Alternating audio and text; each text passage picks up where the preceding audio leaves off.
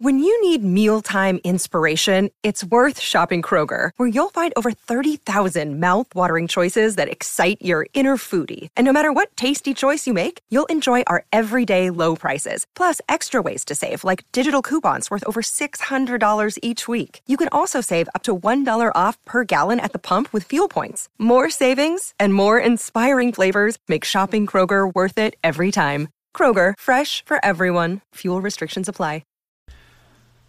Well, howdy there, Internet people. It's Bo again.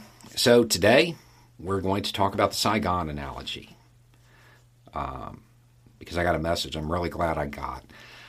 There's a concept that I wanted to talk about, but honestly couldn't figure out a way to talk about it because it's an incredibly complex topic, and I couldn't figure out a way to frame it without getting too far into the weeds of foreign policy. But then I got this message.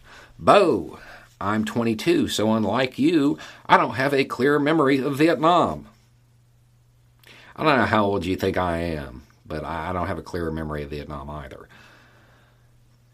I heard you say that the Saigon analogy was a bad analogy, yet I kept hearing people make it. So I started reading. After 30 minutes of reading, I realized it doesn't make any sense.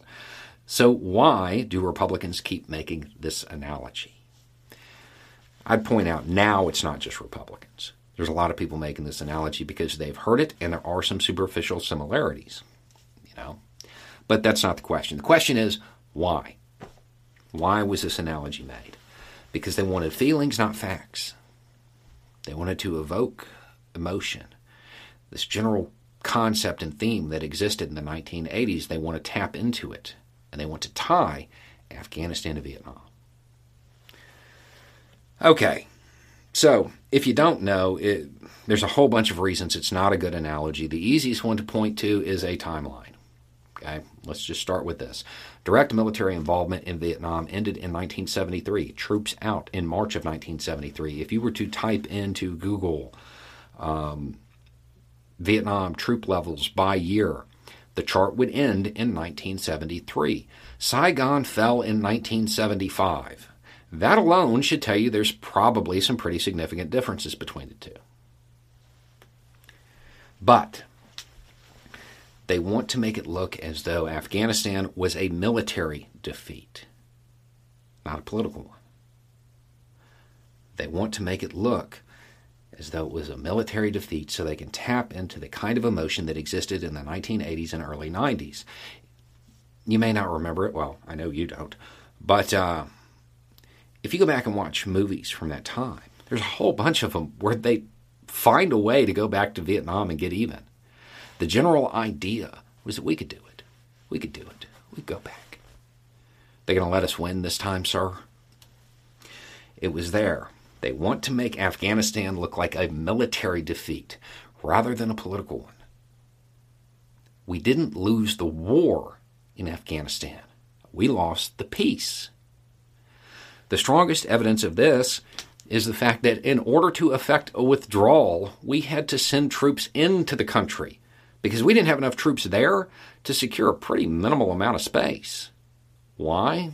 Because the fighting was kind of over. It wasn't over. It still existed, and we'll get to why. But the real war part of it, well, that was done. We were fighting the peace. But if we acknowledge that we lost the peace rather than lost the war, that it was a political defeat rather than a military one, that raises a lot of uncomfortable questions. So we want to avoid that discussion. Okay, so the United States, it's incredibly powerful. Militarily, there is not a country on the planet that can stand up to it in open conflict. Not one, whichever one you're going to say, it can't. Okay?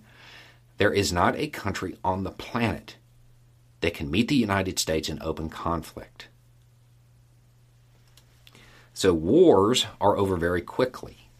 But because other countries know they can't meet us in open conflict, the peace becomes a little fuzzy. There's a lot of low-intensity conflict that goes on along the way. Because of that, the United States really never shifts gears into a true reconstruction process. They still use military doctrine, when maybe they shouldn't. But that's not the real issue either. I mean, it doesn't help, but that's not the real issue. Why did the opposition make such quick gains? Because Afghanistan couldn't handle it. The national government just wasn't up to it. After 20 years, they weren't up to it. After all we put into training them and equipping them and getting them ready, they just weren't up to it. Of course they weren't, because they were never supposed to be. What's our goal when we go into these countries today? Is it to get it to where these countries can stand on their own and they don't need us? Of course not. Of course not. How does that further the American sphere of influence? It's not what we do. We try to get them to where they're strong enough to maintain control of their country for the most part and help us out a little bit, but they still need the United States. If we made them too strong, well, they might just decide to align with China. So we never get them to where they can stand on their own. And then when we leave, they collapse. Why? Because we never got them to where they could stand on their own. This is a byproduct of the pursuit of American influence, American empire. This will play out over and over again until we acknowledge that we have to win the peace. And in order to win the peace, we have to get it to where the national governments in any country that we invade can stand on its own without us. And yes, that means that they may decide that they don't want to have anything to do with us. But that's the only way you're going to win. The attempt to tie this to a military defeat, to make it look like it was a failed war rather than a failed peace, is an attempt to avoid these questions. Because if we start asking ourselves this, we have to adjust all of our foreign policy. Politicians have to change their talking points. None of them are going to be able to say, well, I'm part of the party that wins wars, which that in and of itself is funny because historically speaking, the United States doesn't win wars that have been politicized. By the nature of the way the United States works, there has to be a united front. If it becomes politicized, divided, we don't win them. But if there is one thing that history has taught us, it's that we don't learn anything from history. This idea of we lost the war in Afghanistan, and therefore we need to blame this politician, this general, this national government. This goes beyond failed strategy to failed doctrine in the way the United States behaves overseas, attempting to maintain spheres of influence by keeping other countries weak. We wanted the national government in Afghanistan to be just strong enough to do what we told them. When we left, they weren't strong enough to stand on their own. That's American foreign policy. That's a failure of American foreign policy, and it's not an isolated incident. Eventually, the United States is going to have to realize that that form of empire building, those days are done. Those days are done. You can't do it like that anymore. Understand, empire is bad. Okay? In all of its forms, empire is bad. The current way of doing it, allowing a little bit of autonomy, but not strong enough to stand on their own, yeah, that's better than the age of imperialism. But we're going to have to enter a new phase where it's even softer. The way that the United States is going to be able to exert influence in the future, once it grows up and out of this phase, is going to be by helping countries develop to the point where they can stand on their own. Not to the point where they're so weak they're dependent on the United States, but to the point where they can stand on their own and they align with the United States, not out of fear of collapse, but because the United States is leading the world the right way. Pipe dream, right? If we keep politicizing these events, it will stay a pipe dream. If the United States wants a place as a world leader in the future. It's not going to be able to rely on the military. The American century of American military dominance,